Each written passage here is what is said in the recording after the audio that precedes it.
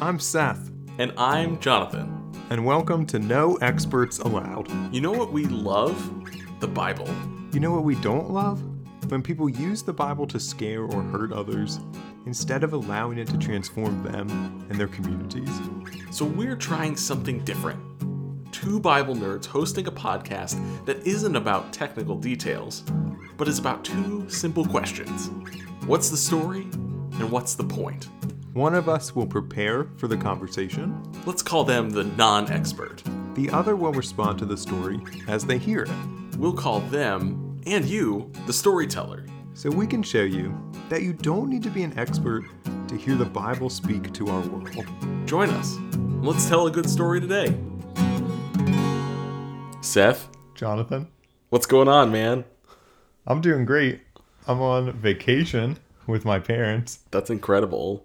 Yeah, it's great. In Rehoboth Beach, Delaware, and it's pouring here today. But this is a perfect time to podcast. Yeah, well, I'm still at home, so I'm not on vacation, let alone on vacation with your parents. But I'm glad you're taking some time to be away. I guess this is technically our first on location episode recording, which is really exciting.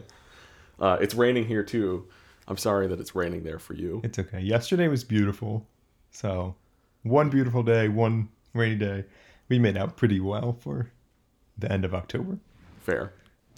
Well, Seth, vacation Seth, I should clarify.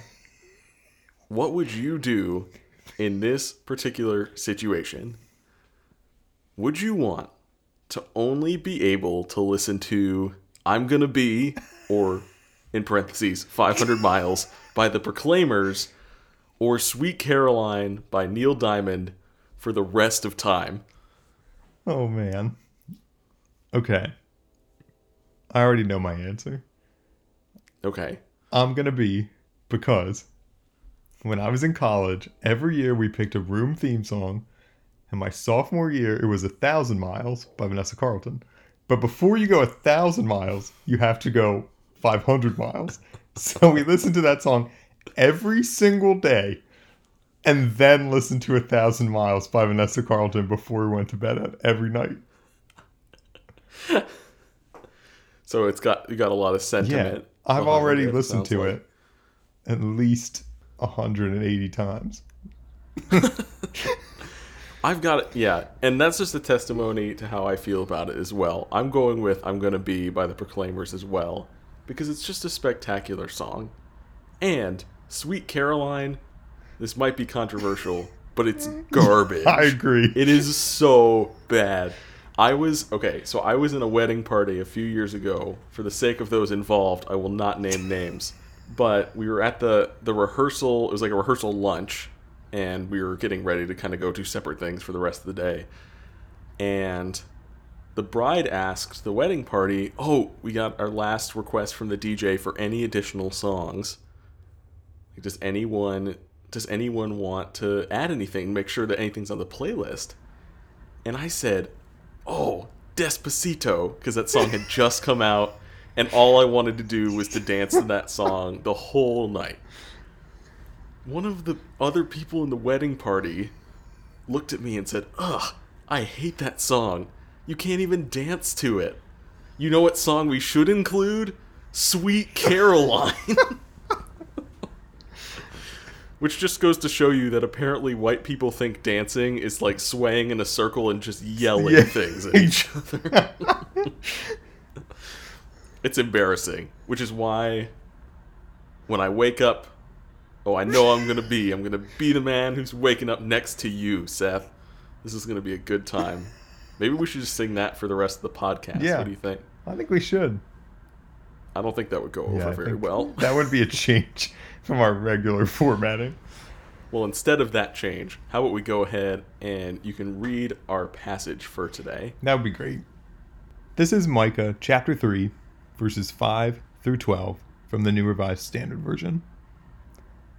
Thus says the Lord concerning the prophets, who lead my people astray, who cry peace when they have something to eat, but declare war against those who put nothing into their mouths.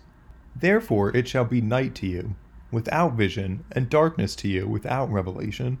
The sun shall go down upon the prophets, and the day shall be black over them. The seers shall be disgraced, and the diviners put to shame.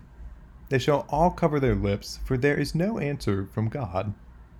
But as for me, I am filled with power, with the Spirit of the Lord, and with justice and might, to declare to Jacob his transgression, and to Israel his sin. Hear this, you rulers of the house of Jacob, and chiefs of the house of Israel, who abhor justice and pervert all equity, who build Zion with blood, and Jerusalem with wrong. Its rulers give judgment for a bribe, its priests teach for a price, its prophets give oracles for money. Yet they lean upon the Lord and say, surely the Lord is with us. No harm shall come upon us.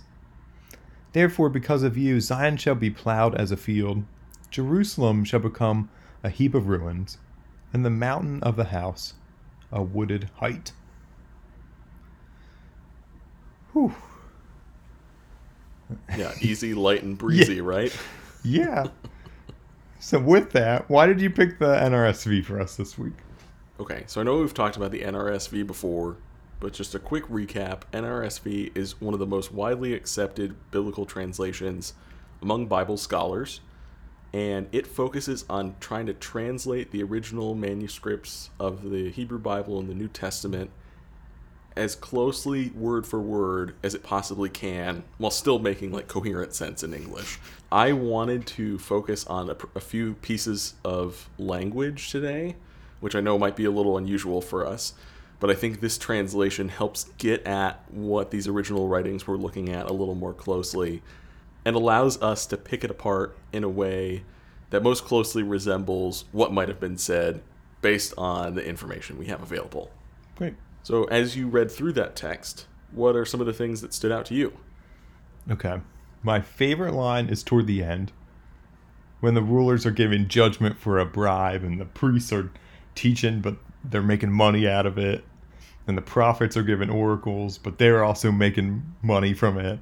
I love that line. I mean, what an indictment of kind of the way Israel's been operating. Yeah, absolutely. Like, they've been making money, right? Like, that's been the goal. Mm-hmm. But only some people are kind of coming out ahead in the deal. And then they're all saying, oh, but surely the Lord is with us. Kind of that juxtaposition between some people are getting ahead and they're claiming to have the Lord's favor. And then it's obvious that some people aren't in that same position. Yeah, absolutely. Well, the three positions that you mentioned there, rulers or kings, priests and prophets, prophet, priest, and king, it's kind of the trifecta of the most important offices in Israel, right? It's these positions that come with them some measure of authority and some measure of respect in Israel's way of being, in their way of living. And the fact that those positions are all clearly and specifically indicted here, as you said, I love that language, it highlights a tension that is not just, to use a modern concept, a few bad apples, but it is more so a critique of the office and the structure itself, and those folks that are using those places and positions for their own gain and their own advantage. I think that tension between those who have and those who have not is also highlighted at the beginning of what you read too, in verse 5, where it's talking about the prophets who lead the people astray, the ones who cry peace when they have something to eat, but declare war against those who put nothing into their mouths. So those who are saying all is well because they're feeling secure, but they're not just ignoring the problem of those not being secure, those that don't have enough to eat. They're pointing the finger of blame for that situation on those who don't have anything to eat. And so there's this kind of division that runs through this passage of two ways of being: those who use power to their advantage and those who suffer under those who have this power. It becomes pretty clear too whose side God is on in those situations, right? I feel like this is early, but I feel like we're already knocking on the door of what's the point. Oh, you might be I picking feel up like where I might be going. We're right there. I want to pump the brakes a little bit because I think hearing a little bit more of the context of the book of Micah can help us dive a little deeper here. So Micah is one of the more famous prophetic books in the Hebrew Bible, strictly because of one verse. In Micah chapter 6, verse 8, which is, what does the Lord require of you, O mortal, but to seek justice, to love mercy or love kindness, and to walk humbly with God. It's a beautiful verse, and like so many that we pick and choose from places in Scripture, it is really removed from the context of the book.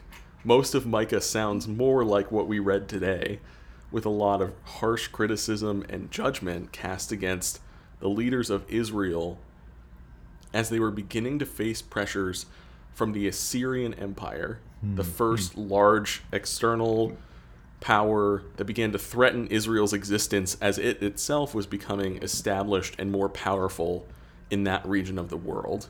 It almost seems like Micah is answering the question that people at large are starting to ask at the time. It's like, how can we explain this looming disaster? How can we explain why these enormous armies are pressuring our borders?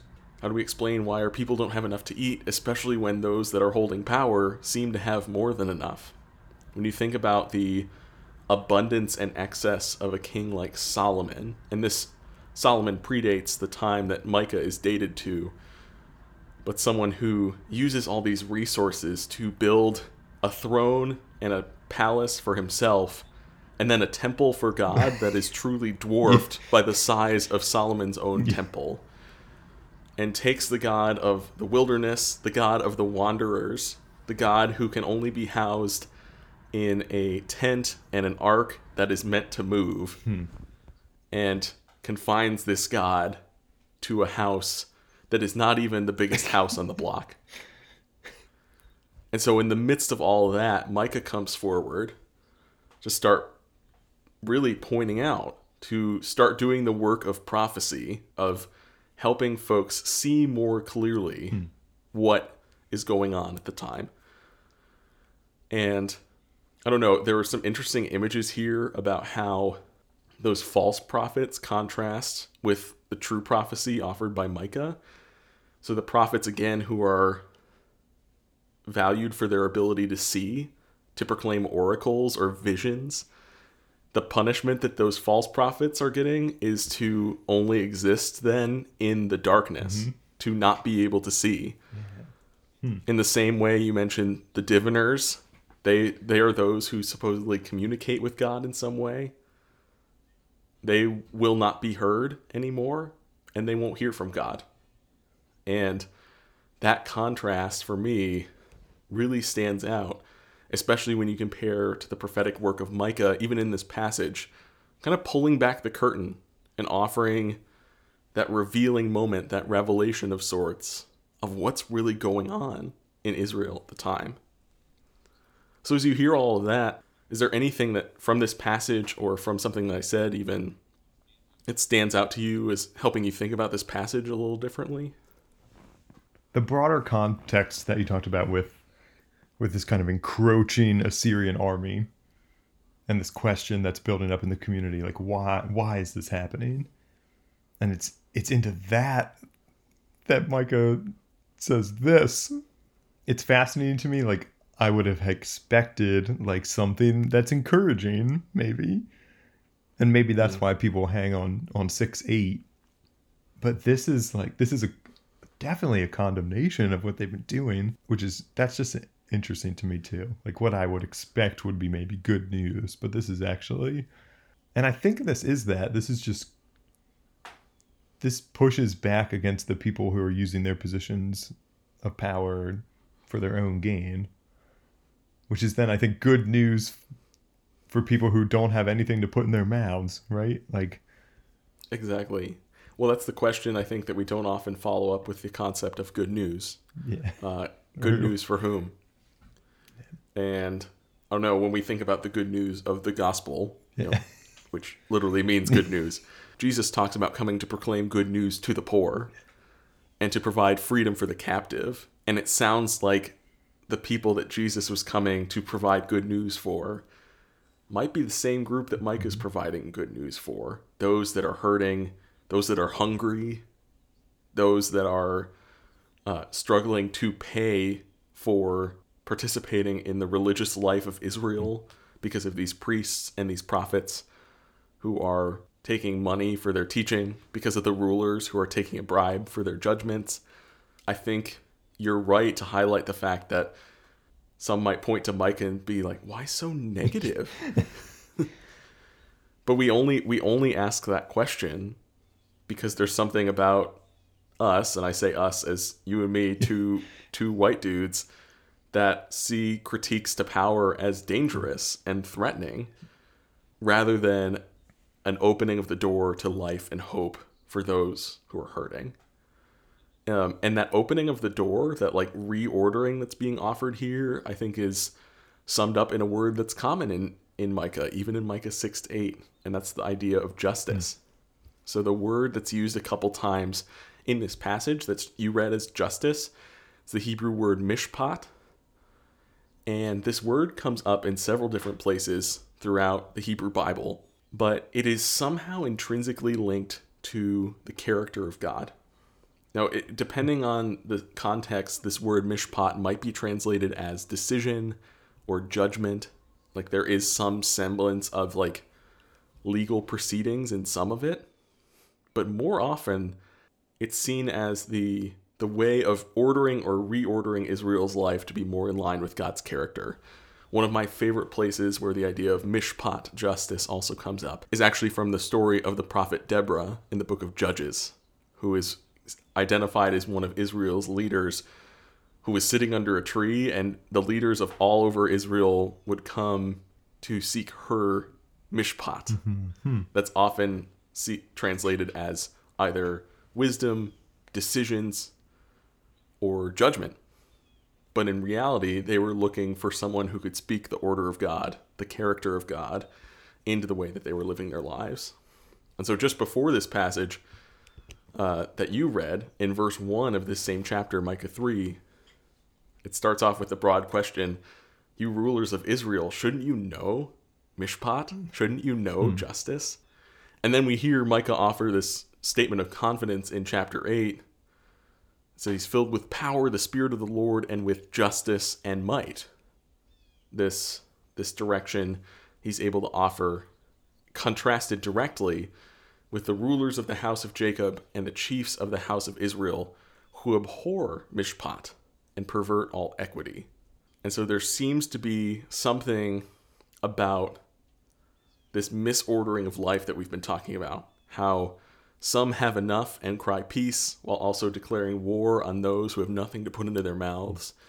Something about that stands against not just God's idea of justice, but against the very character of God. So that's one of the language pieces that I wanted to get to. I should also say, I mentioned this before about how the diviners would no longer be able to hear. That was the inspiration for the WWYDITPS question, is thinking about maybe rethinking hearing and music listening a little bit differently. But so that's a lot of context that I hope provides a little more depth to this passage. But I'm wondering, for you, is there anything else that stands out, or do you think we want to now make that jump we almost made earlier over to the conversation about what's the point? I think we're ready to make the jump to part 2. So we got at this before, but I want to center a little bit around the idea of prophecy, and want to hear from you about, like, in the church today, when you hear about prophecy, how is that often used? Oh, I often think of it as like people who can predict the future or tell what's going to happen. Yeah, I've certainly heard that. I've also heard, like, speaking prophetically, as in kind of in a similar way, but kind of offering critique, offering even a word of hope over someone or something. It's like, even in an interpersonal way, like in a moment of prayer, God is giving me a prophetic word for you right now. And This are just some of the ways that I'm considering it here. I think common among all of these, though, is again rooted back in this idea of seeing, Yeah. right? That there's this way that maybe not everyone can see clearly, and even the prophets can't see clearly all the time. But we're given these moments of clarity, these moments again of peeling back the curtain to see what's really going on. And I'm remembering one of our professors, Dr. Eric Seibert, at our undergrad, formerly Messiah College, now Messiah University, talking about how the work of the prophet is twofold. And we hear this comparison. I think I've heard this with preachers too, that they both need to comfort the afflicted and speak words of hope, and to afflict the comfortable and speak these kinds of words of judgment.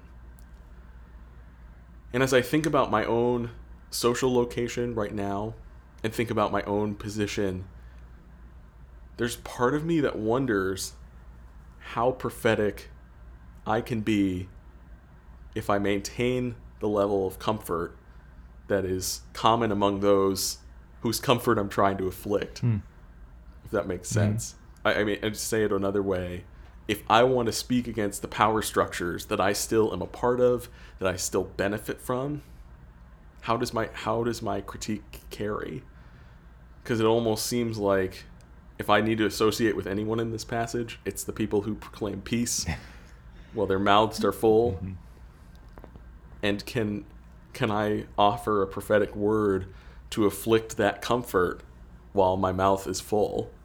I know that's still pretty abstract, but I think what I'm getting at is this idea of what if we want to be prophetic and peel back the curtain as to what's really going on, what does it need to cost us to make that kind of statement in a way that communicates similarly to how we see modeled here in Micah?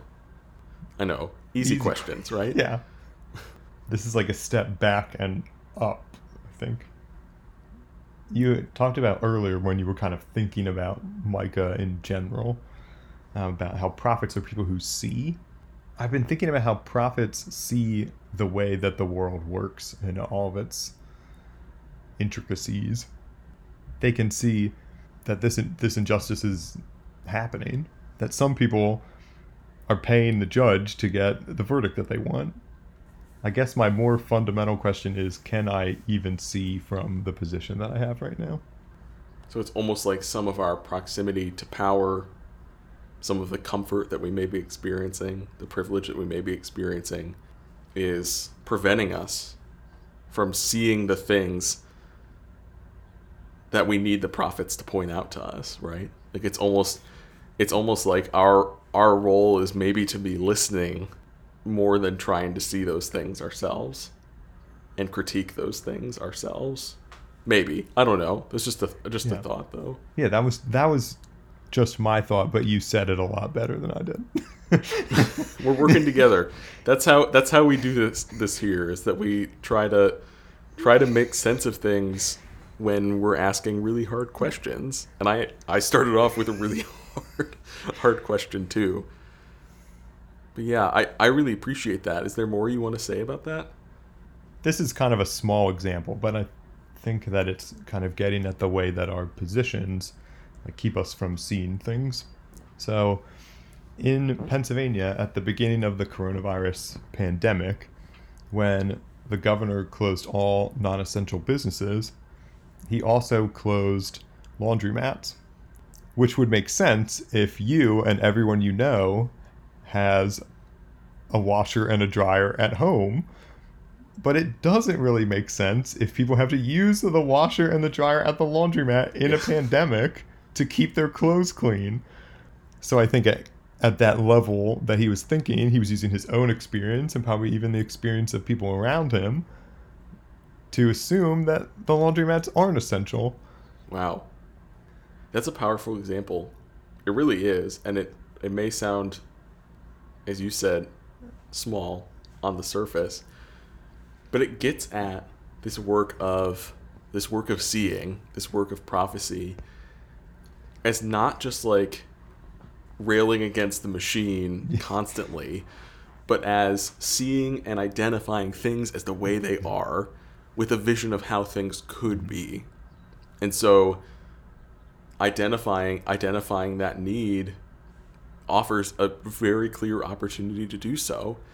And at the same time, for someone maybe like the governor of Pennsylvania, or like the leader of one of our congregations, or a leader in another situation, limiting their decision making to their own echo chamber leads to those kinds of things. Whereas if you're developing a community, a team of people from a variety of backgrounds, you begin to ask the questions that lead you to different answers.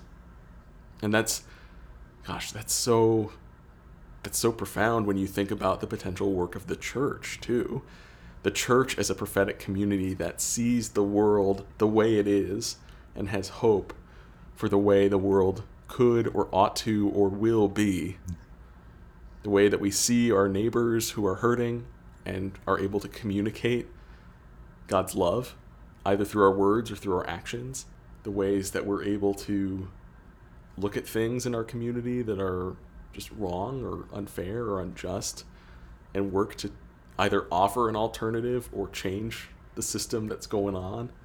And it feels like the work of a prophetic community relies on that same kind of diverse, multifaceted storytelling that allows multiple experiences and multiple differences to help communicate and discover together what a faithful response in XYZ situation may actually look like. So let me apply that. You're Okay. saying that if Governor Wolf had listened to some other voices, maybe he would have realized that laundromats are essential in a pandemic. Okay. Yes. That's what I thought you were saying. That it's when Yes, It's when we exactly. listen to other voices that we can see some of those things that we don't see, right?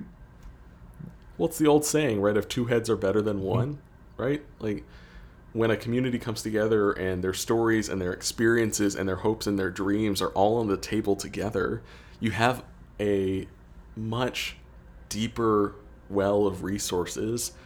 And I don't want to simplify all that folks are bringing to the table to information, but you have like this data bank of things that can help inform your decisions in a different way.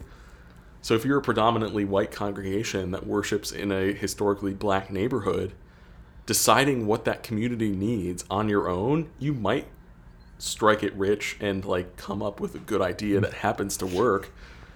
But how much more profound can your work be if you don't just ask the question, hey, what do you all need? But hey, we're part of this community too.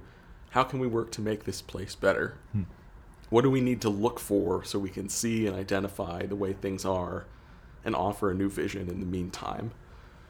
So, yes, I think the example with Governor Wolf, which I say is Wolf, you say is Woof, that's fine. Never mind. So I think your example that you offer is very clear. And that example also translates over to the types of communities that we've experienced for a long time. And I think the thing that I'm wrestling with too is what it means to be prophetic, potentially in the same space, in the same geographic area, or even with some of the same people over time. And I'm mindful of this. You know, this passage is in the lectionary for All Saints' Day, which is a beautiful celebration in the life of the church that remembers all of those that have come before us in faith and have laid the foundation for our faith today, who are no longer living on this earth. And thinking about the work of generations past to do that hard work of seeing so that we could even move our way back to a curtain that's farther back and farther back and keep doing that work of mishpat justice in the world today. Like, it wouldn't be possible without the work of those generations. Just thinking about how that work translates over time too, how communities can work for different things even in the same areas. My hope is always that 100 years from now, my ancestors think I was just terribly backwards, and that they think my perception of God's love and its kind of corollary to work for justice here on earth is just too small. Yeah. My goodness. I can only hope for more generations that continue to dream big as a result of the big dreams that the generations preceding them have had and have held. Seth, I'm really grateful for that thought, and I think it's a really powerful one for us to reflect on here and to finish on, honestly, as we consider the work of those that have come before us, since the days of Micah, even, to identify the places where the world is not aligned with God's vision for the world. And I can only hope and pray that we can not only seek out new ways to see clearly, but lay the foundation for generations to come too. So I came across this prayer from a theological group and specifically an Instagram account that I appreciate a lot. But just in light of this passage, in light of All Saints' Day, thought it'd be an appropriate way for us to end this episode. So this is from the account on Instagram and theological thinking group, really, called Infleshed, which is a group that really focuses on removing our imagery and metaphors from God, from harmful imagery and metaphors that are specifically tied to gender and sexuality. And so I just found this prayer really profound. It is based on the first Psalm, but I think has something to speak to us in this too. So will you pray with me? I'd love to. We are inseparable from generations past and generations future. The lives of the ones who came before us are present all around us. The needs of those to come call upon us today. What are we doing with all we have inherited, the wonderful and the terrible? What will we leave behind?